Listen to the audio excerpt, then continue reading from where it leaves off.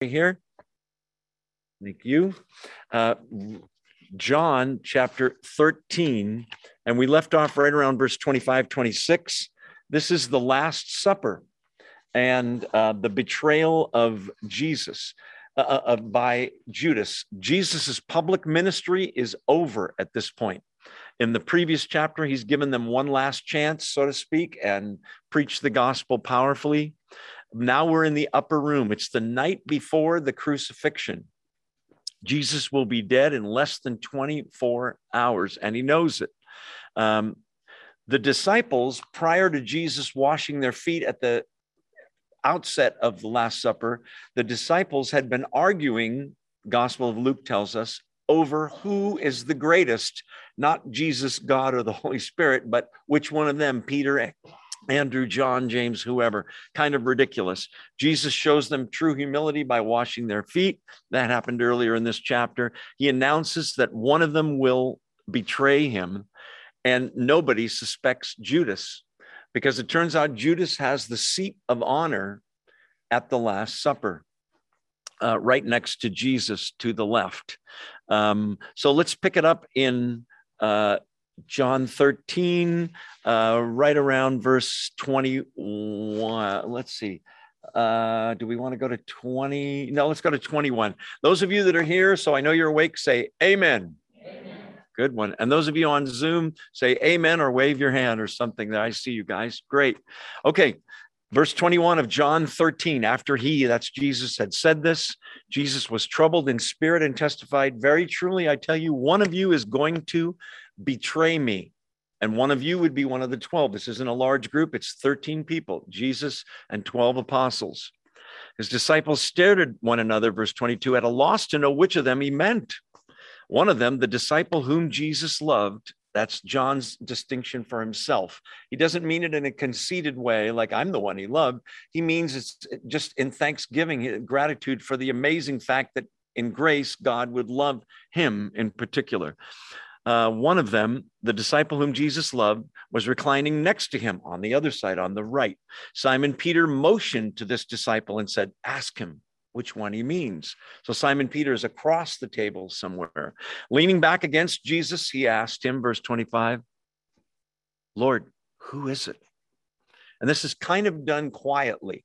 You get the feeling. Verse 26, Jesus answered, it's the one to whom I will give this morsel or piece of bread when I have dipped it in the dish. Then dipping the piece of bread, he gave it to Judas, the son of Simon Iscariot. So he's designating him for John, and Peter would also know. The other disciples might not get it. The weird thing is that in that culture, this is the host, which Jesus is acting as the host. He's the one that breaks the bread, talks about the wine, and hands all that out later. As the host, he has the right to offer the first piece of bread dipped in the paschal stew to an honored guest. He's offering it to Judas, of all people, as one last, sort of appeal to him, knowing, though, that he's not going to repent. He's going to betray him. So he offers that to Judas. The others see that and think, wow, honored guest, very special person. At this point, John and Peter, at least, know it's Judas that's going to betray him. I want you to notice we said it last week, what a good counterfeit Judas was, a good faker. Nobody suspected him. He's the one that had the money box or money bag, we learned a week or two ago, and he used to steal from it. Judas never was saved. He never believed. In chapter 6, Jesus says, did I not choose the 12 of you, and one of you is a devil? Do you remember that? Judas was never a believer. So he dips the piece of bread in verse 26 and hands it to Judas, the son of Simon Iscariot. As soon, verse 27, as Judas took the bread, Satan entered into him. So Jesus told him, what you're about to do it quickly. Now, this is interesting for a number of reasons. We don't know positively whether this is satanic influence in a great scale, or is it an actual like demon possession kind of thing? It does say he entered into him. It doesn't say a demon entered into him. It's Satan himself, which rarely occurs. Let's face it, Satan is not omnipresent, can't be everywhere at the same time. So he doesn't go around possessing that many people in a planet of 7 billion. But in this case, as important as Jesus is, he goes into Judas. So at least strong influence, if not actual possessing Judas. The opportunity for him to repent has passed. Judas is all in on the betrayal. Prior to this, he has talked to the religious leaders, the Pharisees, the Jewish religious leaders, and made a deal for 30 pieces of silver to betray his close friend, Jesus. That number, 30 pieces of silver, is in the book of Zechariah, predicted that he'll be betrayed for 30 pieces of silver, which will be thrown in the temple and used to buy a potter's field. Is that what happened? It's exactly what happened. Pretty amazing. Lucky guess? No. God knows ahead of time. It's ironic that Jesus's final act of friendship to Judas, here, you take the first morsel of bread, is what triggers his betrayal and Satan coming into him. It's a pretty amazing scene. Matthew tells us that there's a conversation here where he says, one of you is going to betray me. Matthew says that they go around the table, Peter, Andrew, Philip. Surely not I, Lord. Next guy, Thomas. Surely not I, Lord. Is it me, Lord? In Matthew's gospel, it comes all the way around to Judas, who says, surely it's not I, Rabbi. Is the only one that doesn't call him Lord. Rabbi means teacher. Jesus is a great teacher. Yes, but if he's not your Lord, it's not anywhere near the same thing. So when Jesus is asked that by Judas in the Gospel of Matthew, he says, surely not I, Rabbi. And Jesus responds, you've said it yourself, meaning yes, kind of thing. So Jesus offers him the food. He accepts his food, but not his love. Judas is not going to repent. He's going to regret. We'll talk about that later on. And there's a big difference. Let's see. Let's talk about demon possession just for a second. Okay. I've talked to Christians. We used to do question and answer seminars at my old church, and at this church, we've done 6 or 7. A lot of Christians have worries about demon possession. Listen, if you're a Christian, by definition, Romans says the Holy Spirit lives inside of you. So although the devil hates you and demons will try to oppress you or tempt you, they cannot enter you because the Holy Spirit lives inside you. And as Walter Martin used to say, when the devil comes knocking, the Holy Spirit opens the door of your soul and says, I live here, get lost. It has been said that demons cannot possess Christians. That's number one. Well, but can demons just go around the rest of society that aren't saved and just pick somebody and possess them? And the answer is no. Because you learn from the Bible that Deuteronomy 18 and elsewhere, the door, if you will, to your soul has the doorknob on the inside. What do you mean? I mean, if someone gets possessed, they engaged in dangerous, occultic, satanic behavior, past life regression, seances, all that kind of stuff, fortune tellers, witchcraft, all of the occult, deep new age meditation. Now, if you've done those things, does that mean you're demon possessed? No, of course not. But those are gateways where you're maybe without knowing, you're opening the door to demonic influence, if not demonic possession. Satan, for him to enter Judas, Judas had already opened the door through his rebellion and what have you. So, but what's interesting is the second half of this verse. Satan enters into him, but the second half of the verse is even more interesting. It's Jesus says to him, what you're about to do quickly. I want you to see that not only does Jesus know that Satan's going to betray him, but he is totally in control. He's told them before so that when it happens, they'll believe. He's telling Judas, you're dismissed. Bye-bye. Okay. You're the weakest link. You ever watch that TV show years ago? Get lost. Go do what you're going to do quickly. Does that matter? Yes. It's Thursday night. Jesus has to die Friday, Passover, while they're sacrificing the lambs. Don't dilly-dally, Judas. Don't stop at 7-Eleven and get a Slurpee. Go do your business. It's interesting when Judas comes back with the army, basically, of Jewish religious leaders, temple police, and others with torches and swords. Remember that? The arrest, we'll see that about 5 chapters from now. When he comes back, it is thought that he takes them first to the upper room. That's where he left Jesus, but he's not there. And then Judas remembers he hangs out at Gethsemane. Let's go there. And that's where he's arrested.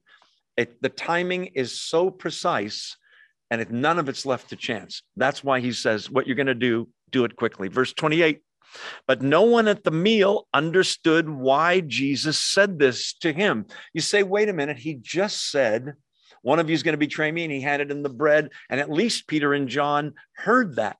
Yes, but Judas was so trusted. Judas was sitting in the seat of honor. Judas got the bread, which was like a toast to an honored guest. Judas was so trusted, he had the money bag. They don't know that he's stealing. Well, we'll read the rest and you'll understand why. No one at the meal understood why Jesus said this to him. Verse 29, since Judas had charge of the money, some thought Jesus was telling him to buy what was needed for the festival. Now, that is not the festival of Passover. You say, why not? Because they're eating the Passover meal. Judas misses just about all of it. Eats the bread, Satan enters him, and he splits. The feast that immediately follows Passover is the Feast of Unleavened Bread. So he would regularly send Judas out with the money bag, go buy what we need for that feast, the meal. So that's what the disciples think. Oh, that's why he's dismissing Judas. They still don't get it. Kind of surprising. And then this verse 30. John never uses a word accidentally. Verse 30, as soon as Judas had taken the bread, he went out, and it was night. Why is that detail in there? Because if you read the Gospel of John, there's a thing that keeps returning, which is that motif of darkness and light, meaning not dark and light like nighttime and daytime, but spiritually, sin is darkness. And God, he's the light of the world. So he wants you to know that the Son of God is about to be betrayed, and it's night in more ways than one. Spiritually, a very dark time is about to happen. So he goes out, and it's night. Verse 31. Now the whole tone of this gospel for 5 chapters is going to change radically because the enemy is gone. Now he can talk to the 11 disciples, and this is what's called the upper room discourse. It's a long time where we get to eavesdrop on pretty much, if you have a red letter Bible, it's all Jesus talking, just about all of it. When he was gone, Jesus said, now the Son of Man, that's his favorite title for himself, is glorified, and God is glorified in him. If God is glorified in him, God will glorify the Son in him and will glorify him at once. What word appears 5 times there, class? It's kind of over the top, right? It's every other word is glorified almost. When he was gone, now he can talk. He says, now I, the Son of Man, Jesus says, that now the Son of Man is glorified. This is where it all starts. He's saying the engine's been fired up and the wheels are turning. He's going to go find the Jewish leaders. They're going to get weapons together and torches. They're going to come find us. He's going to get arrested and beaten and have 7 trials and be whipped and be crucified and die and rise from the dead and appear to the disciples and ascend to heaven. All of that is necessary. All of it is horrible if you're a human being, getting whipped and beaten and dying, right? Jesus sees it as the crowning achievement, the reason he came to earth, his glorification. Look at those verses again, and I'll accent that word. When he was gone, Jesus said, now the Son of Man is glorified, and God is glorified in him. There's no separation between God the Father and God the Son. When God the Son is glorified, God the Father is glorified, and vice versa. What does it mean? What does the word glory mean? It has to do with seeing someone's great majesty, great splendor, the brightness of their presence. He's saying, this is my glory, what's about to happen, even though they're going to think it's horrendous. And the God is glorified in him. That means God the Father. Verse 32, if God is glorified in Jesus, in him, God will glorify the Son in himself and will glorify him, that he wants them to know, at once. It's all coming down, boys, and within hours, it's all going to happen. So he starts off with his own glory. He wants them to know it's going to look bad. This is all for my glory and the glory of God the Father. Notice, by the way, when he dismisses Judas, he keeps the words, Jesus does, vague enough for the apostles to not fully get it, and specific enough for Judas to understand, you're dismissed, go do what you're going to do. I know what you're going to do, go do it. It's thought that some of the commentaries mentioned that had he said exactly what was going to happen, now you're going to go get me crucified and get me killed and betray me, Peter, knowing Peter, right, might have tried to stop him, right? Some of the others too. He keeps it vague. They're kind of kept in the dark, so they don't fully understand. So there's that glory, those two verses, 5 times the word glory or glorified appears. Verse 33, he drops bombshell number 2. What was number 1? One of you is going to betray me. Bombshell number 2, my little children, verse 33, I will be with you only a little while longer. You will look for me. And just as I told the Jews, so I tell you now, where I'm going, you cannot come. Okay? I want you to understand, put yourself in the shoes, sandals of the 11 disciples. They have dropped everything in their lives. They have stopped their fishing business or the other businesses. Matthew was a very wealthy tax collector. He stopped doing that. They've invested 3 years of their lives, gave up everything, and now he's saying, bye-bye, I'll see you later. Where I'm going, you can't come. You're going to see in the text that they think he means I'm going on a long journey. I'm going to travel somewhere. Okay, we'll get there. My little children, he doesn't mean that as a cut to them in a derogatory way. He means it in a tender way. What are the characteristics of children? They're dependent, aren't they? Right? They're also innocent. They don't understand some things. He's treating them like the children they are. But it's a tender term. My children, I will be with you. It's the Greek word teknia. I will be with you only a little while longer. If you want to get technical, he's going to be with them a few hours. That's it. And he'll get arrested after Gethsemane happens. You will look for me. And just as I told the Jews, so I tell you now, where I'm going, you can't come. Now, the difference with the Jews, he told them that. He told the religious leaders a couple chapters ago that where I'm going, you can't come. And they asked, hypothetically, is he going away to the dispersion to some other country or whatever? What he means is, I'm going to the Father in heaven. You can't come there. He means that for the Jews, the religious leaders that are hypocrites, he means that you can't come ever. He doesn't mean that with these guys. They will follow later.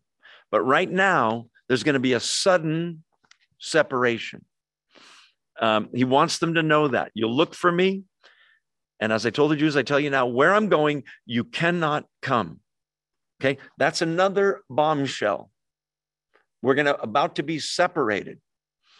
They've already had another bombshell earlier, which is, I'm sorry, not earlier, but they're about to hear that Peter's going to deny him.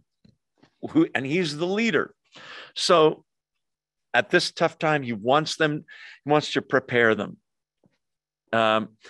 So he says, where I'm going, you can't come. Now, this is kind of humorous because the response is nothing, if you notice, until you get to 36. Because Simon Peter is still hung on those words. Where I'm going, you can't come. But very rapidly, he says, verse 34, a new command I give you. Love one another as I have loved you. So you must love one another. By this, everyone will know that you are my disciples if you love one another. Now, if you know your Old Testament, you know that there were two basic commandments. One was love God, and the other was love your neighbor. Okay. So is this a new command? Yes. You say, well, it sounds the same to me. Love one another. Okay. This is not negating the fact that they're supposed to love everybody, but he's saying in a special way, I want you disciples, you 11, and everybody in this room and on Zoom and every Christian in the universe, I want you Christians to love each other in such a way that it is so evident to the world. Boy, that's unusual. Look how they care for one another. Tertullian was a church father writing at the end of the 2nd century, 170 years from when this is happening, 160, something like that. And he quotes how unbelievers talk about Christians, and they always said, see how these Christians love one another. Then there was another unbeliever, Caecilius, start with a C. And he said about Christians, he wrote, they love one another almost before they even know one another. Christians are supposed to have that kind of a bond. We can disagree on minor issues. We can not necessarily like everything about someone, but as believers, we are, listen, family members. As a parent, one of the hardest things as a parent is when your kids fight with each other. It used to hurt me and my wife. They didn't do it a lot, but they did it sometimes. It's so important that we Christians show so much love and care for one another that the world, it's supposed to be one of the distinguishing factors. Look at that verse again. By this, 35 says, everyone will know, that you are my disciples if you love one another. When I was a Catholic, we used to sing a hymn that was called, They Will Know We Are Christians by Our Love. Do you remember that song? Anybody? Let's sing one stanza, shall we? No, never mind. I'm just kidding. Just want to see if you're awake. Are you still awake? Say amen. That was getting pretty weak. Okay. Christians are supposed to love one another. So what does that mean exactly? Because love is an emotion. It's something you have to feel. Wrong. Or as my grandkids like to say, wrong. They love when I do that. Listen, if love was an emotion that you have to feel, would Jesus command it? Would God in the Old Testament command love? No, love is not an emotion that you feel. Love is a verb. It's something you just do. I can dislike her or him and still act loving toward him or her, do kind things for them. What's weird is if you do that, you'll find the emotion follows, like the caboose on a train, and you start to have affection for the person that you're being kind to. So it's a command, but notice how high Jesus sets the bar. He doesn't leave it as just a vague love, love like 60s, love everybody, peace and love. How are we supposed to love? Love one another as I, Jesus, have loved you. That's your goal. Okay, so you say, well, how did Jesus love them? Well, he cared for them. He taught them. He protected them, fed them, right? Sometimes. However, what did he just do? Just wash their feet. Total humility. You guys need to love one another. Were they? No, they were arguing right before the foot washing. Same night, who's the greatest? I think I am. No, I think he is. I am. Arguing back and forth. Kind of ridiculous. Love the way I loved you. You say, well, that's a pretty high, tall order. It gets worse. Because before 24 hours is up, he's going to die in their place. He's going to die for them. Bear one another's burdens and thus fulfill the law of Christ, one of the epistles of Paul says. God wants us as Christians to love one another. It doesn't mean that we don't love the world, but in a special way, we love fellow Christians. Even if we don't agree with everything they say or do, That's going to be the characteristic that people recognize. So we have to love one another, and everyone will know we're his disciples if we do that properly. So you say, yeah, but this is really hard for me because some people are just so annoying, and they are. I might be one of them in your life. But the thing is, the love of God, God's own love, which is, you have to admit, way more powerful than your love or my love. The love of God is shed abroad in our hearts. What do you mean? I mean that when you become a Christian and you receive the Holy Spirit, he gives you that love that you think, I couldn't possibly love that person. He makes you able to do good to that person, to love them, to care about them, and put others before yourself. So that's a huge command, that we love the way he loved. He gave his love up, gave his life up for them in love. He's about to say, greater love has no man that he lay down his life for his friends. That's what he wants them to be willing to do, put others first. Verse 36, Simon Peter says, Lord, where are you going? What is that from? He just talked about love. Peter can't get past verse 30, whatever that was, 33, right? Where I'm going, you can't come. I'm only going to be with you a little while longer. Then he went on to the whole love thing. Peter was like, no, back up. Where are you going? Lord, Jesus replied, where I'm going, verse 36, you cannot follow now, but you will follow later, because you're going to die eventually, right? And you'll go to heaven where I'm going. There's a sense in which it's not just heaven, the afterlife, eternity. There's a sense in which, where's Jesus going? To the cross. They can't come there, right? The plan of God is that only he gets crucified. You would think they would have arrested all 11 disciples and let's crucify them too, to teach them a lesson. It doesn't happen that way. Only Jesus gets crucified. But later, Peter gets crucified. Remember? Upside down. And each of them, except John, dies the death of a martyr. So they do follow even to the death thing, but eventually he means heaven by this, really. Where I'm going, you cannot follow now, but you will follow later. Translation, temporary separation. Have you had a believer friend? I have, or relative that has passed on. It's hard, isn't it? But it's a temporary separation. We will see them again. We'll follow and go where they're going, and there'll be an unbelievable reunion in heaven.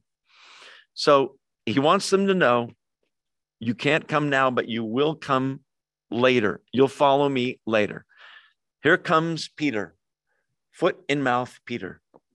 Peter asked, Lord, why can't I follow you now? I will lay down my life for you. Ironic, isn't it? Because Jesus is about to lay down his life for him. Peter is speaking in the flesh. Peter is way too overconfident in his own strength and ability. It's been said that when you and I fail, we fail at what we think was our strong suit. Well, that's tempting to me, but I would never do that. And Satan tempts you with that, and you're caught off guard. Peter thinks he's the strongest one. It may be because of what Jesus is about to say, you're going to deny me, right? That's coming in the text. It may be because of that when he gets arrested, Jesus does, what does Peter do? Pulls out a sword, remember? I'll protect you, Jesus. It's kind of ridiculous, right? And he takes a wild swipe at Malchus, the high priest's servant, and cuts off his ear. Jesus does his final healing miracle and heals the dude's ear. Pretty amazing thing. But back to the text. Peter says, why can't I follow you now? I will lay down my life for you. This is the same guy that's going to say 3 times at a fire outside the home of the high priest, I don't even know Jesus, right? He's going to just deny that he even knows him. He's going to, in a sense, betray him. Not as bad as Judas, but it's a betrayal. We're going to look at, before this chapter's over, comparing Peter, who fell, and Judas, who fell, and why they're so different. But let's keep rolling. Why can't I follow you now? I'll lay down my life for you. I'll die for you, Jesus. Verse 38, then Jesus answered, will you really lay down your life for me? I wonder if he said it with a little chuckle. Very truly, I tell you, verily, verily, I say unto you, truly, truly, I tell you, whenever Jesus says that, it means listen up. This is really important. Before the rooster crows, you will disown me, deny me 3 times. Strangely, and just at a pregnant pause, the whole chapter ends right there. No response from Peter. I think he's, what did you say? Going to deny him 3 times. And it's not vague. It's not in the next 20 years before the rooster crows. It's already nighttime. We know that because that's when Judas left. The rooster's going to crow in 4 or 5 hours, 6 hours. You know, if it's 11 at night, 7 hours, 6 a.m., somewhere around there, the rooster's going to crow. And if you remember the story, Peter does deny Jesus. And right as soon as he does, what happens? Right? Not a very good rooster, but let's talk about Peter and Judas, because they both made a big mistake, didn't they? Judas denied Christ and betrayed him. This was for Judas a deliberate betrayal. It was planned. He got paid for it. Peter denies Christ. It is not deliberate. It's not planned. It's very spontaneous. It's a peer pressure thing. Hey, you're one of his disciples, aren't you? Me? No, I don't know. Right? 3 times. What else is different? Peter repents. Okay. What is repentance? It's when you turn from your sin and go back to your Lord. That's what he does. Remember, he swims to Jesus on the shore and is reinstated. Peter denies Jesus 3 times. Jesus says 3 times to him, Simon Peter, do you love me? 3 times, because he denied him 3 times. He reinstates him. Judas regrets what he did. Does he go back to Jesus and ask for forgiveness? No. Hangs himself and dies. One ends up in hell. One you're going to meet in heaven. Peter. Pretty amazing. Jesus prays for Peter. Do you remember that? Satan has asked to sift you like wheat, but I have prayed for you. And when you recover, strengthen your brethren, your brothers. He's the leader. He didn't pray for Judas because he knows Judas was never saved. Judas is going to do this evil deed. Here's something about Judas. I hear people that have a little sympathy for poor Judas. Listen. On the one hand, was it decreed by God that Judas would betray Jesus? Yes. Was it predicted? Yes. Could it have gone any other way? No. If God predicts it, it's true. Oh, well, then poor Judas is just a hapless victim who's being controlled like a piece of chess, a chess piece on a board. Wrong. Because Jesus says in another gospel, it's been decreed. This is the way it's going to go.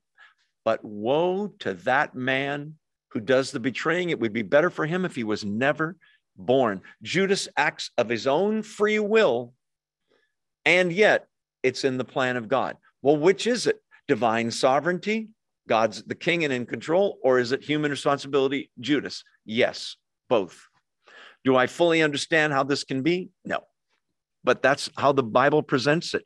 Judas is totally blamable, culpable for what he did. It's a deliberate betrayal.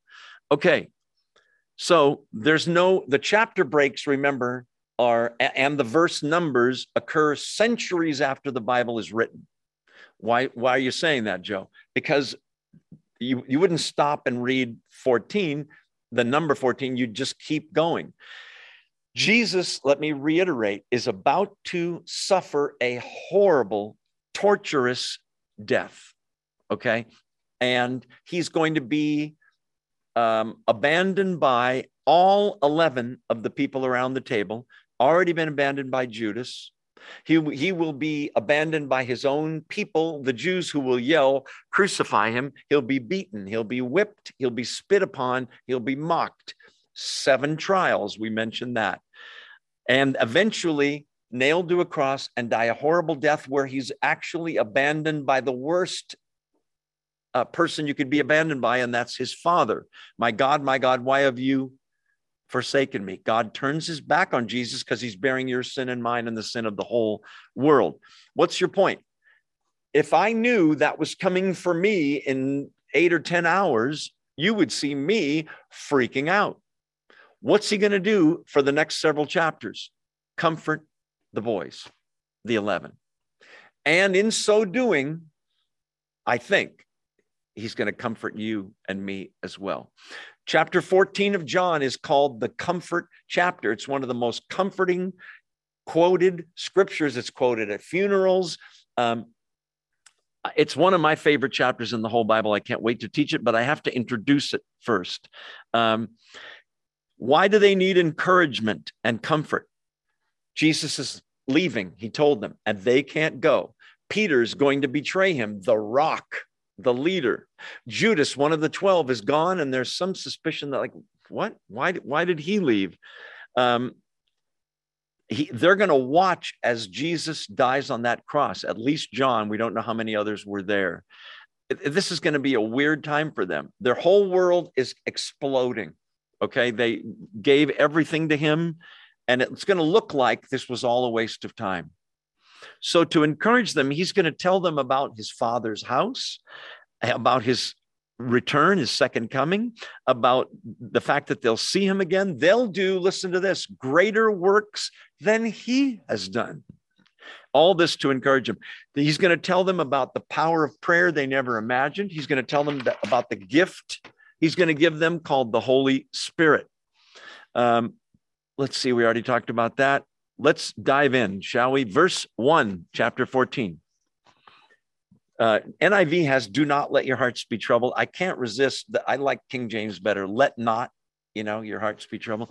Do not let your hearts be troubled. You believe in God, believe also in me. Okay, two things. That first phrase, do not let your hearts be troubled. Did you catch that? It has the sense in Greek of stop letting your hearts freak out, worry, be anxious, be troubled. He's saying, listen to this, it's a command. Don't let that happen, which implies what? What it implies is this, that you and I control, we steer the car that is our thoughts. He's saying you keep steering toward all the bummers you're hearing about and you're starting to worry. Steer the car away from that to what I'm saying and to me and to my Father. That's what he's going to say. He's trying to comfort them, to tell them, you control what you think. Watch. Everybody listening on Zoom and here in person, I want you right now, everyone, I want you to think about an elephant painted red. Did you do it? You kind of had to. Like, it's just a weird thing, elephant painted red. Okay, now watch this. Don't think about green apples. Don't think about it. You did, right? But you can train your mind when your mind is going, uh-oh, what if this happens, Joe? Ken, what about this? What about that? And you start worrying. For me, Satan gets me in the middle of the night. If I wake up, I get what about this? You get better worry about that. How do you counteract that? Quote scripture to yourself. Pray to God. Focus on God. Steer your thoughts away from that stuff to something else. From red elephants, steer your mind to green apples. You say, I don't understand what you're saying. From worry and anxiety, steer your mind to all the things you can be thankful for, to the God of the universe who loves you and that the fact your future is totally glorious. Don't let not your hearts be troubled. Don't be anxious. You believe in God, believe also in me. Now, that phrase in Greek has caused all kinds of debate. It's not serious debate, but it's debate nonetheless. The way it's worded in Greek, it can be either an indicative or an imperative. You say, I don't know what that is. Me either, but I learned it this week. An indicative is a statement.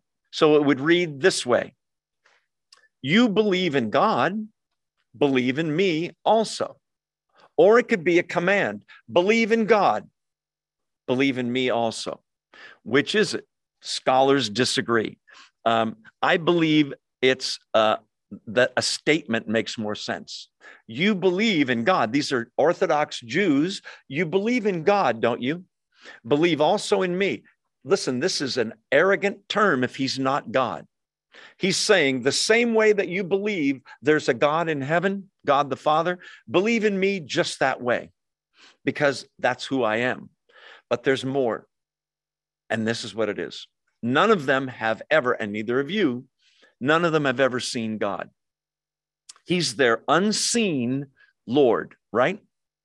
In the same way, he's saying, you see me, you can shake my hand, you can pat me on the head right now. I'm about to go away, and I'm going to become an unseen Lord, just like God the Father. You need to believe in me the same way you believe in him. You've never seen him, have you? No. Even when you don't see me, and it's going to be harder to believe in me, that's when you need to believe in me even more. If you don't want your hearts to be troubled, you believe in God, believe also in me. The antidote to worry, listen, is faith. The medicine for worry is faith. I will even go so far as to say the opposite of faith is worry. Okay. Now, I know Ken pretty well right there, known him for years, and he's a pretty dependable guy. And if I called him at midnight and said, I'm stuck on Highway 41 in Madera with a flat tire, can you come and help me? And he said, yes, I'll be right there. I'm about 40 minutes away. I'll see you soon. Don't worry. And he hangs up, and I hang up the phone. Okay. Now faith comes into play. Now I'm starting to think about Ken's character. Is he kind of a flake where he often doesn't show up? No. Is he late usually, like 3 hours? He said he'd be there at noon and he's there at 3:30. No, he's pretty on time. I'm just going to sit there and not worry. But imagine if I call Ken 10 minutes later and I say, are you coming? What is that? It's a lack of faith. It's kind of an insult. Ken says, Joe, I told you I'd be there. Yeah, I'm just getting my shoes on, starting the car in a minute. I'll be there. And then I call him 5 minutes later and I say, are you in the car? Did you start driving? Do you see what I mean? Don't we do that with God when we worry? Are you really there? You really going to come through? I'm praying. Are you hearing me really? It's an insult to God. The opposite of worry is faith. Just letting go and going, I believe you, God. I know you've got this. It involves, though, giving God the latitude to answer your prayer, sometimes in a way you didn't expect. But he always comes through. Almost time to take our 2-minute break. Let's keep rolling here. We're going to come to a controversial verse that's a little more controversial. But let's stay in verse 1 for a second longer. Don't let your hearts be troubled. Does he mean this for the 11 guys? Yes. Does he mean it for you 2,000 years later? Absolutely. So when you're troubled, when you're worried, when you're anxious, when you're freaking out, you need to quote this verse to yourself. Do not let your heart be troubled. You believe in God, who you can't see, you've never touched. Believe also in me in the same way. Because he's saying the same power, the same goodness, the same truth. We are the same. That's what he's been saying over and over. Okay, I'm going to introduce the controversial verse, and then we're going to take our 2-minute break so you can chew on it. Verse 2. My Father's house has many rooms. Some translations have mansions. We're going to talk about that. And my Father's house has many rooms or mansions. If that were not so, would I have told you? I would have told you, sorry. If that were not so, would I have told you that I'm going to prepare a place for you?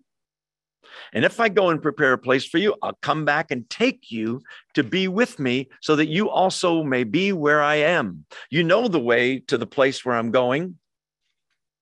Okay. Why is this controversial? Because there's 2 schools of thought, 2 theories about this. The predominantly held view is that he means his Father's house, which is, somebody say it, heaven, right? Oh, he's talking about the rapture. In my Father's house, there's many rooms. By the way, the word is mone, M-O-N-E, and it really means individual rooms. Think of it as apartments. It's really not mansions, which would be separate dwellings. The idea is not a neighborhood. The idea is a gigantic house, okay, where it's the Father's house and he's got room for you. No matter how many people show up, he's got room. Not like Bethlehem, no room in the inn kind of thing. The question is this heaven? Because he's going there, I want you to notice, to prepare a place for you.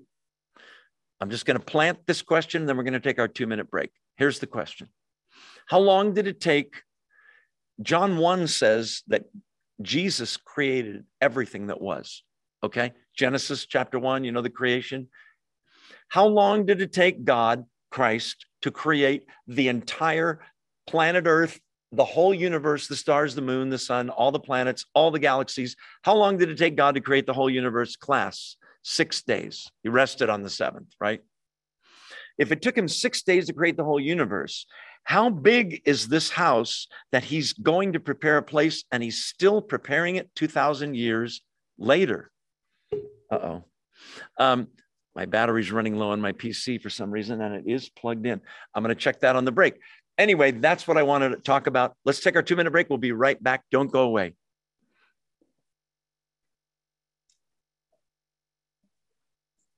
I got to do that first. We're back, and let's see. Where's Joyce? Let your faith be bigger than your fear. I like that. She just said. Somebody else asked me, isn't there a verse in the Bible that tells you how big heaven is? Well, not heaven technically, like where a believer goes right now. If I was to die, I would go to heaven. I don't think there's any limit to it. I think it's like another dimension of the spiritual dimension where God lives, where the angels are. But the New Jerusalem in Revelation 20, 21, 22, right in there, I want to say, I don't think it's 20, 21 or 22, comes down out of heaven as a bride beautifully adorned for her husband. It is, they give measurements there. And in today's terms, we talk in terms of miles. The New Jerusalem, the city, which is the eternal state, where we will live forever with God and Christ, is on the earth, a new earth, new heavens. That city comes down. It is 1,500 miles long, 1,500 miles wide, and 1,500 miles up vertically. You say, give me an idea how big that is. Okay. Corner number 1, San Diego. Corner number 2, Baton Rouge, Louisiana. Corner number 3, Detroit, Michigan. Corner number 4, Seattle. That's how big 1,500 miles, roughly, by 1,500 miles is. But then it's cubed. It's that high into space as well. Okay, so back to this. Here's the 2 theories. Theory number 1, this is heaven. In the Bible, heaven is called, listen, a country, a city, a kingdom, a paradise, and maybe here, the Father's house. This is the pre-tribulation rapture when Christ returns for the church. The theory of the pre-tribulation rapture is that Christ returns for the church, takes us out instantly in the twinkling of an eye, and takes us to heaven for 7 years. When the tribulation is occurring on planet Earth, Antichrist is here, all hell is breaking loose on Earth. We won't see any of that in the pre-tribulation view. We'll be in heaven with him at the Father's house. If that's right, we're going to live in the Father's house for 7 years. That's it. Because then we come back down with Jesus' second coming. There's 1,000-year millennium. Most scholars believe, not all. And then the eternal state, that city I mentioned coming down 1,500 miles cubed or square. Okay, the word mone is definitely dwelling place or room, not a mansion. But a mansion implies 2 things. A separate house. There's his mansion down the street. It's not going to be that. We're going to be in one house. But mansion also, the word implies what? A really, really nice place, right? A mansion. There's no mansions in the ghetto, right? In a poor country. It's a opulent, very fancy place. That part I think is true. I don't think you're going to get to heaven and go, oh, this is it? Gee, didn't you think it would be better? I think it'll be so much better than you imagined. Your head's going to explode in a good way, whatever that means. Okay, so theory number one is, by the way, notice that it's the Father's house, not his hotel, where you check in, but you might get kicked out. Father's house implies family. You're his daughter, you're his son. You're going to live with him forever. Pretty cool. Okay, so we need to do a little digging on this word Father's house. First place we go is the Old Testament. These are Jewish men, 11 of them listening to him. As they heard this or read this in the centuries after that, Father's house meant the temple. What does Jesus say when he's clearing out the temple? You've turned my Father's house into a den of thieves. So, okay, wait, the temple. Well, what's the temple? A place where people come to meet God, to pray. They come for sacrifice. They come to be edified and taught spiritually. Stay with me on this. Okay. We already talked about that. In that era, when when parents had children who grew up, when they got married and your son Harry comes home with Louise and he says, this is my new wife, the father would immediately build on to the house a room or rooms for Harry, his son, and the new wife, Louise, or whatever I said her name was. I can't even remember now. So that's the picture here. We are, you don't prepare a place unless you're confident people are coming. It's done with love. Just like if you had a baby, you would prepare the baby's room. You wouldn't throw it together. You'd carefully prepare it, right? That's what's going on here. Okay, but there's more.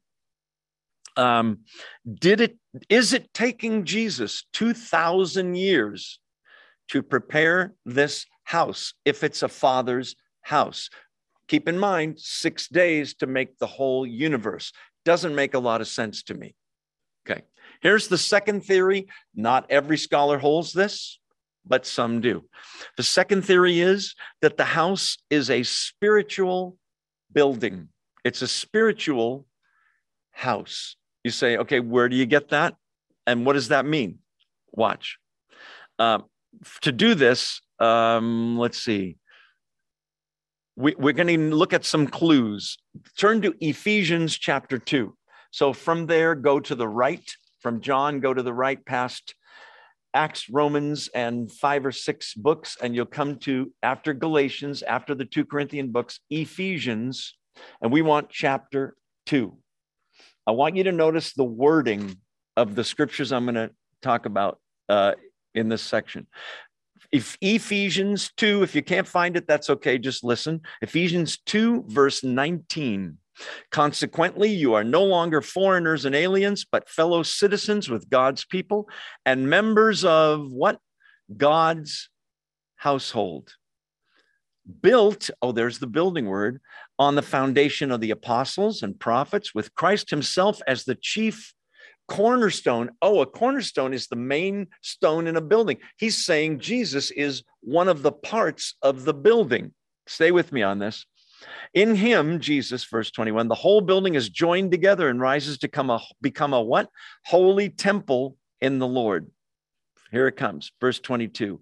And in him, you too, believers, are being built together to become a mone, same Greek word, a dwelling in which God lives by his Spirit. Okay, I haven't explained it yet. We got to look at one more verse. Go to 1 Peter. So from Ephesians, take a right again and go about another 10 books to the right. One of the last books before you get to 1 John and all that. It's after Hebrews and James. 1 Peter, what do we want? Chapter 2. 1 Peter, there's 2 Peter and 1 Peter. We want 1 Peter chapter 2. Again, if you can't find it, that's fine. Another clue about buildings, houses, and all that. 1 Peter 2, verses 4 and 5. As you come to him, Jesus, the living stone, rejected by men, but chosen by God and precious to him, precious cornerstone. You also, verse 5, like living stones, listen to this, are being built into a spiritual house. You mean a house made up of people? That's what I mean. That's what Peter means. You also, Christians, are living stones being built into a spiritual house to be a holy priesthood, offering spiritual sacrifices accepted to God through Jesus Christ. Okay, so what's your point in all this, Joe? My point is, some of you know that I believe that the rapture, when Christ takes believers out of the world, is the same event as the second coming. Meaning what? We have to go through the tribulation? Yes. Why warn believers in the Bible about a tribulation and an antichrist we're never going to see? I believe the church goes through the tribulation. It's the view, by the way, that was held unanimously until 1830 by the Christian church. The church fathers, Martin Luther, John Calvin, you can go all the way through history. This is the view that was unanimously held. 1830, everything changed for a lot of people. Okay, your body is the temple of the Holy Spirit. Have you heard that before? It comes from one of the Corinthian books. We are being built into this house, all of us as believers. That's why it's taken 2,000 years. Because if he just had to build a house, Jesus could build a huge house in less than a week, right? He built the universe in less than a week. He could build it in a couple of hours, if not 10 minutes. What's taking so long? God is waiting for the last human being that will receive Christ, one of his elect chosen, to come to Christ. Then the building will be prepared. Before that, Jesus has to do some other things to prepare the house. What's that? Suffer, die, rise from the dead, appear to the apostles, ascend to heaven. That's got to happen first.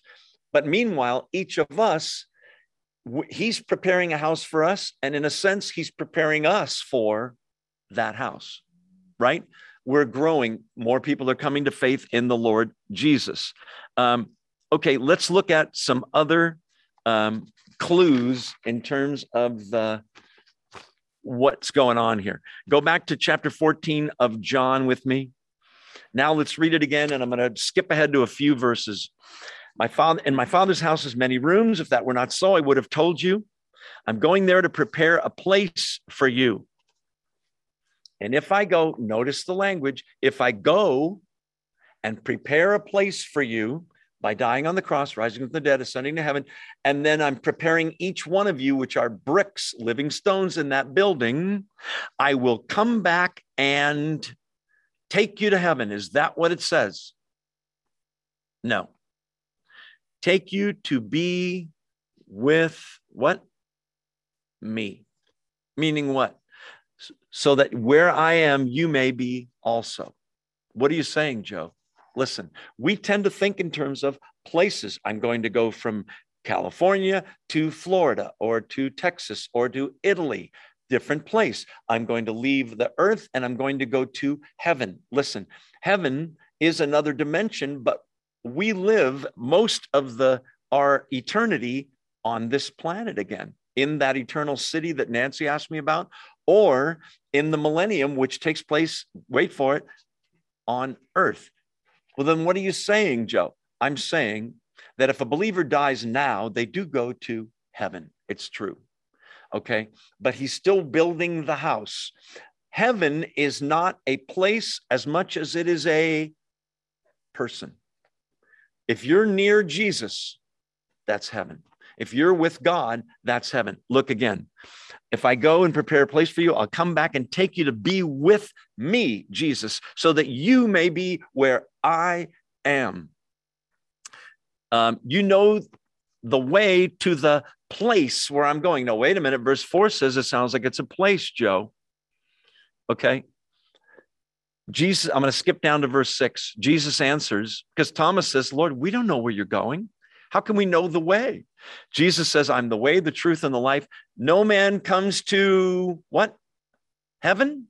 No. No man comes to the Father. Again, it's a person, not a place. I believe the house he's building right now is, as your sister, your neighbor, people in Biafra and China are coming to Christ, or Venezuela or wherever, Detroit, even Coarse Gold, when they're coming to Christ, the house is being built by him It's all his work. Okay. Controversial a little, not that bad though.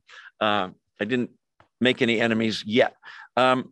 So he's going to prepare a place. He's going to prepare us. I will come back and take you to be with me, that you may also be, verse 3, where I am.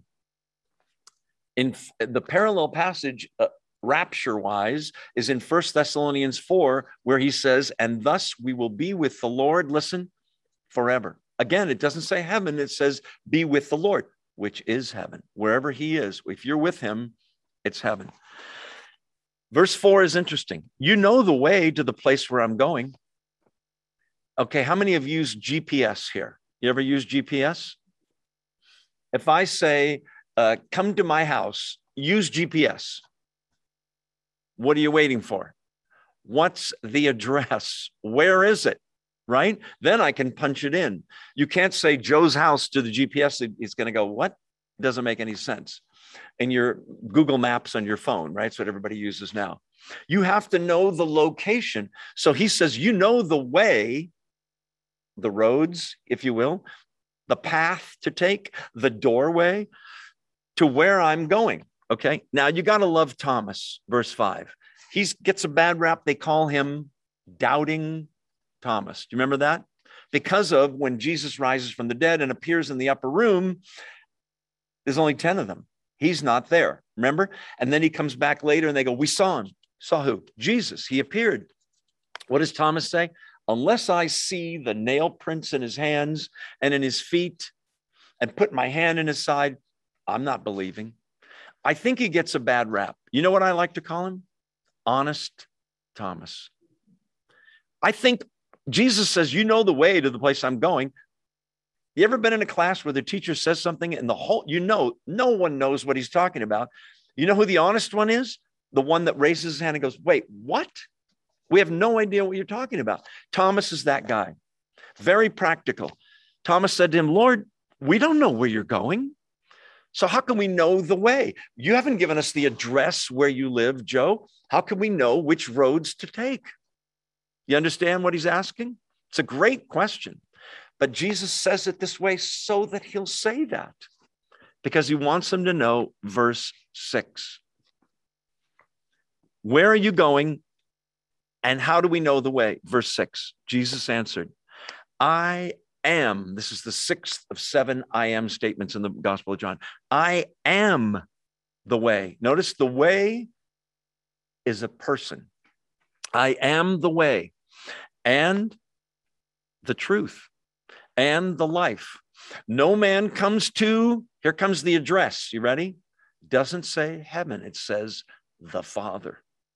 The destination is the Father, God the Father. No man comes to God the Father except through me. Now, we won't do this, but honestly, we could spend an hour and a half on this verse.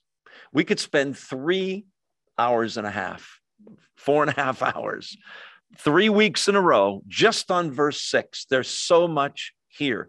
Remember the question. You know the way to the place where I'm going. You know both. If Jesus is the way, what he's saying is, you know me, don't you? Well, yeah, we know you, Jesus.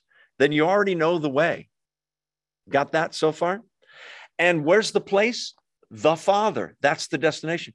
And by the way, you guys, you 11, you know the Father too, because you've seen me. That's what he's going to say later in this chapter. If you've seen me, you've seen the Father. We're one. He's saying you already know the way and the destination, me. Christianity, although it's doctrines, it's scripture, it's faith, it comes down to one thing, a person named Jesus Christ. You take Jesus out of Christianity and just leave the ethics and the kindness and the love, and you really got nothing without God, Christ, Holy Spirit. We don't know where you're going. We don't know how to get there. How can we know the way? I am the way, okay, and the truth. We're going to take these apart, and the life. Notice that we'll take this last phrase first. No one comes to God the Father except through me. Did you get that? Now, unbelievers' heads would be exploding right now if they heard this, because this is not politically correct. You Christians are so narrow. Only Jesus is the only way to the Father. Unbelievers would be fine if he said, I am a way, I am some truth and some life, and no one comes to the Father except through me and some of the other ways, like Buddhism and Hinduism and Islam and Judaism and the New Age movement and just communing with nature. We all find God different ways. It's kind of Burger King theology. You can have it your way. No, you can't.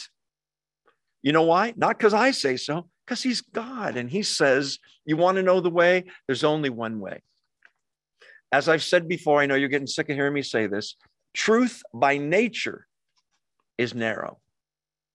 2 + 3 is 5, period. Some of you turn in your answers. 2 + 3, you said it's 11. That's wrong. You said it's 104. That's wrong. There's one right answer and a trillion wrong answers.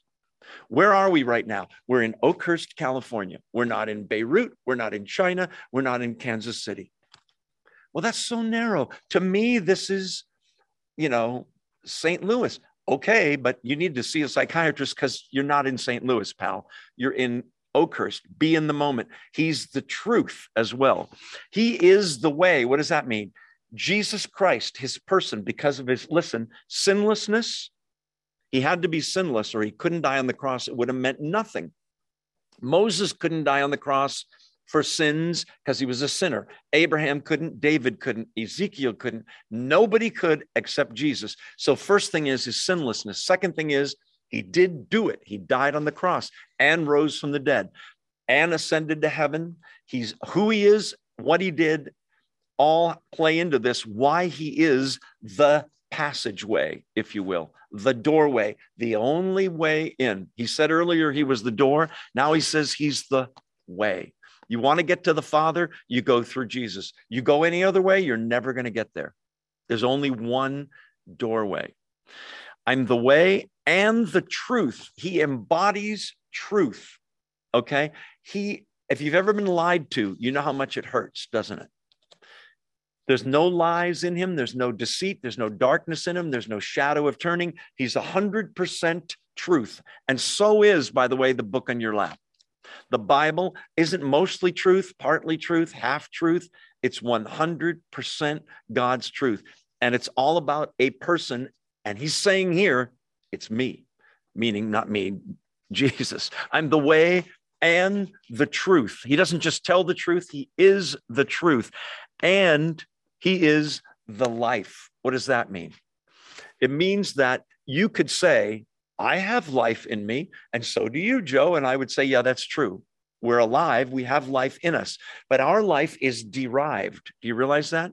You take away Sam and Mary and Sherino, my parents, there's no life in me. There's no Joe. I got my life from my parents, who got it from their parents, who got it. You could go on all the way back to Adam and Eve, who got their life from God. So physical life all comes from God, first of all. Spiritual life, I am born again.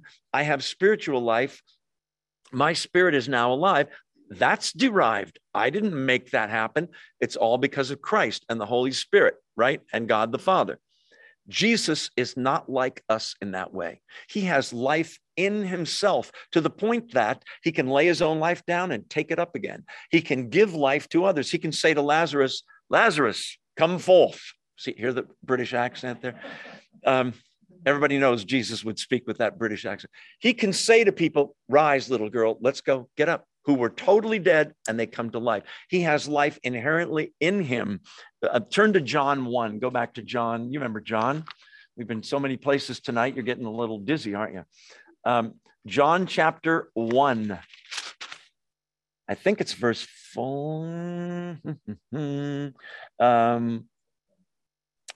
Verse 3. Verse 4. In him was life, and that life was the light of men. Jesus perfectly reveals the Father is the point. Anyway, so he's saying, I'm the way, I'm the truth, I'm the life. In a sense, he's saying all this is to get to that place. What's the address? The Father. But since he and the Father are one, in a sense, he's the way, the truth, the life, and the destination. He is not only the address, he's the directions to get there. Do you understand? In the GPS analogy. Okay. He's not a way, he is the way. How many have heard of the Baha'i faith? Anybody heard of Baha'i? Okay. If you've ever taken a test and it's which is the correct answer? A, B, C, D, or E, all of the above. You ever see that in a test? Sometimes it is E, it's all of the above. Baha'i is a religion started by Baha'u'llah, a guy from India, a guru type guy, okay? False prophet. And Baha'u'llah taught all of the above. What do you mean? The Buddhists are right, the Hindus are right, the Jews are right, the Christians are right, the Islam is right, and he, Baha'u'llah, is the last prophet. What do you mean? I mean that all the religions of the world are right, and all they are is different roads to get to the same destination. That's all. They're all right. It sounds so good. I have a friend I love so much. He was in my band for 3 or 4 years in the 1980s. He lives in Alabama, and he's a Baha'i. Okay, well, it does sound pretty nice. Everybody's right. Everyone's going to make it. The problem is they can't all be right if they all disagree, and they do. Christianity says there's one God and one way to get to heaven, Christ. One way, period. So already you got to throw Christianity out of Baha'i then, but he doesn't. He just says he was a different avatar messenger for that time. In Hinduism, there is the one God, but then there are 330 million, yes, I got the number right, 330 million other gods that deserve worship. Christianity says there's one God. Those don't agree. It's like saying 2 + 3 is 5, but we're going to allow 2 + 3 is 41 as well. How? Islam teaches that there's only one God, Allah, and Muhammad is his prophet. Not in Christianity. They don't agree. He's saying, no, they're all right in their own way. And they're not, right? It sounds so good. Anyway, wanted to throw that in at no extra charge. Ironic, he is the way. Okay, we believe you. 8 or 10 hours from now, they're going to watch bloodied Jesus die on a cross and ask themselves, you think he really is the way? Look at him. He's going to be betrayed and convicted in 7 trials because of a bunch of, wait for it, lies. And he's the truth. Ironic, right? And he's the life. And he's going to be dead before 24 hours are up. Do you see how much comfort they're going to need? How much faith they're going to need to have? You believe in God who you don't see. Believe in me, because you're not going to see me. I'm going in a grave, and eventually I'm going to the Father, and you're not going to see me at all. It's going to take major faith for them to believe. Yeah, we already talked about that. In saying what he's saying, the exclusivity of it, he is setting aside, don't miss this, Judaism. He's setting aside the temple. He's setting aside the high priest. He's setting aside all the sacrifice of lambs, bulls, goats, pigeons, whatever. He's setting aside that whole system. Listen, I'm not down on Judaism. Christianity, Jesus completes Judaism. If you read Hebrews, that's what that whole book is about. That Jesus is the ultimate high priest. He is our temple, the place where we meet God. He is the place where there's sacrifice. He is the high priest who offers the sacrifice, but he's also the sacrifice himself. He is the lamb one of God who takes away the sins of the world. He's all of it. He completes Judaism. Did most Jews get that? No. Will they at the end of time? Absolutely. We already talked about that. And that. Verse 7. If you really know me, or knew me, some translations have, you will know my Father as well. From now on, you do know him and have seen him. Astounding thing to say. If you really knew me, you think you know me, if you really knew who I was, you'd know my Father as well. It's sort of like, this is a heretical thing to say, but I'll say it anyway, because it's sort of true. It's like Clark Kent saying, if you really knew me, you'd know Superman as well. Remember Clark Kent? Okay, different, I know. But there's a sense in which it's true. If you really knew me, you would know my Father as well. To know me, he's saying, is to know the Father. There's nothing we disagree on. There's nothing he can do that I can't do, and vice versa. There's nothing that I say that are not the words of God. If you know me, you know the Father. Jesus Christ perfectly represents the Father. Keep your finger here and go to, stay in John 1 if you're still there like I am. Look at John 1, verse 18. No one has ever seen God, that means the Father.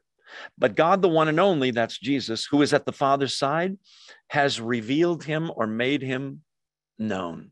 Look at Jesus. You want to know what's God like? I wish I could tell. And you can get a general sense from nature. He must be a nice guy. This is a wonderful planet with breathable air, tons of different energy sources, tons of food, drinkable water, salt water to keep the air clean. There's a whole story why the oceans are salt. Makes perfect sense. He must be a nice guy. I get a general sense of God when I walk in a forest, but you want to know God? Look at Jesus Christ. Go to Hebrews chapter 1. Now turn way to the right, maybe 15 books from John, past Colossians and all those. Hebrews chapter 1. It's right before James and right after all those books that start with a T, Timothy and all that, and then after Philemon. Hebrews 1. This one's important that you turn there, so I'm going to wait for you to find it. Hebrews chapter 1. It's been called the coffee book. Hebrews. Okay, sorry, I know that was bad. Just trying to keep you awake. Are you still awake? Say amen. Okay, on Zoom, are you awake? Wave your hand, say amen. Okay, I see you, Joe and Sheila and Mariposa. Okay, Hebrews chapter 1. In the past, God spoke to our forefathers through the prophets, talking to Jews at many times and in various ways. That's true. But in these last days, he has spoken to us by his Son, which is Jesus, whom he appointed heir of all things and through whom he made the universe. He's the creator. Okay, tell us about this Son. Verse 3. The Son, that's Jesus, is the radiance of God's glory and the approximate representation. Is that what it says? He's similar, wrong. That was for you, Bella and Luke. The Son is the radiance of God's glory and the exact representation of his being, sustaining all things by his powerful word. After he had provided purifications for sins, that's on the cross, and the resurrection, he sat down at the right hand of the Majesty in heaven, so that he became as much superior to the angels as the name he inherited. And it goes on from there. He is the exact representation of God. That's why he can say, I'm the way and the truth and the life. No man comes to the Father except by me. And then that's why he can say, if you really knew me, verse 7 of back to John chapter 14, you'll know the Father as well. From now on, you do know him. You've seen him.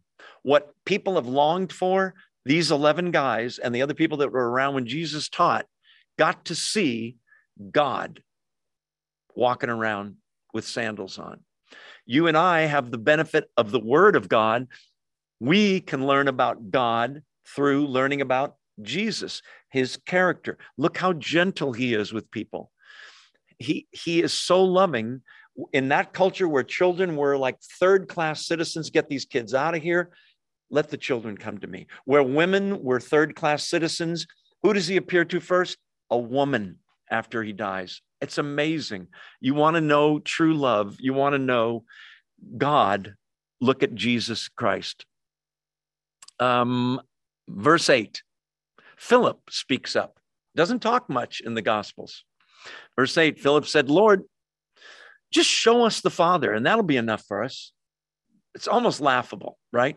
Look, just show us God. That's what we want to see. If you question what I've been saying all this time about Jesus is God, read verse 9. Jesus answered, don't you know me, Philip? Have I been with you this long? And even after I've been among you such a long time? Anyone who's seen me has seen the Father. How can you say, show us the Father? It's like you saying to me, show us Joe. And I'm saying, hello, that's me, right? That's what he's saying there. We're going to have to quit in a second here. I'm just looking at notes to see how many things I forgot, because I always do forget stuff. Oh, quickly, let's go to Revelation. Revelation chapter 1. So that's an easy book to find, way at the back, right? Revelation chapter 1, right before the book of Table of Contents in my Bible. Revelation chapter 1. We get just a glimpse, because we think of Jesus as the guy on the cross, the guy with sandals, the guy with holes in his hands, and right, a guy with maybe longer hair and a beard, a Jewish man. John gets a glimpse of Jesus glorified, and it blows his mind in the book of Revelation. And you would think I have the verse handy. Oh, there it is. Verse 13. I turned around to see the voice that was speaking to me. And he says in verse 8, this voice, I'm the Alpha and the Omega, says the Lord God, who is and who was and who is to come, the Almighty. Do you get that? Who is it? It's God. It's the Almighty. I use this with Jehovah's Witnesses and it blows their minds. Okay, so who is that? It's God. It's Almighty. It's God. Right.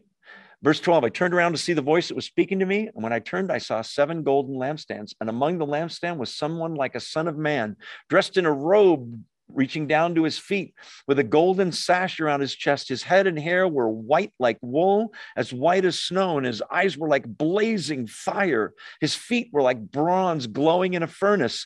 No more carpenter from Nazareth here. Glowing in a furnace, and his voice was like the sound of rushing waters. In his right hand, he held 7 stars, and out of his mouth came a sharp double-edged sword. His face was like the sun shining in all his brilliance. Does that sound like the carpenter from Nazareth anymore?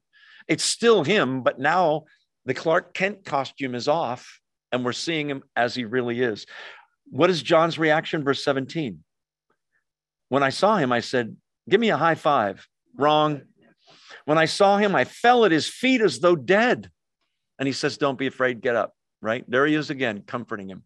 We're out of time. We're going to quit for now. If you have a question, email me. If you want the notes, email me and tell me if you don't get them, and I'll send them to you. And that has the link to watch the Bible study on video afterwards, or audio. You can hear it. Anyway, let's pray and we'll get out of here. I know you've got questions, but we'll cover them next week, hopefully. Thank you, God, for these lessons. And we're just bowled over by who and what your Son is and who you are, Father. And first of all, help us not to be overconfident like Peter and think that we can handle everything. And don't you worry, God, I'm going to come through for you. We do everything in the power of your Holy Spirit, God. Help us to humbly follow and trust you. And thank you for the comfort of chapter 14. We're just getting into it, but there's so much more. We've learned that we're supposed to love one another, God. Help us to do so. Help us, give us that love, and then help us to hand it out. Help us to realize how much you've loved us, which makes it easier to love you. And we want to be distinguished from other people because of that love, so that the people will see us and it'll glorify you. That's the whole name of the game, Father. We thank you that your Son gave the ultimate gift of his own life in our place, Father. May we receive that love and that light and then hand it out horizontally everywhere we go. Thank you that you're preparing a place for us, and maybe we are bricks in that house and you're preparing us. Help us not to resist, but to submit to you and your Spirit as you change us and mold us and make us the brick you want us to be in your house, God. We can't wait to see you, but in the meantime, use us for your glory. We pray these things in Jesus' name. Amen. Thank you all for being here. Make sure you say hello to someone you don't know. Thank you for those of you on Zoom being here. Hope to see you next week. And God bless you. Thanks for being here.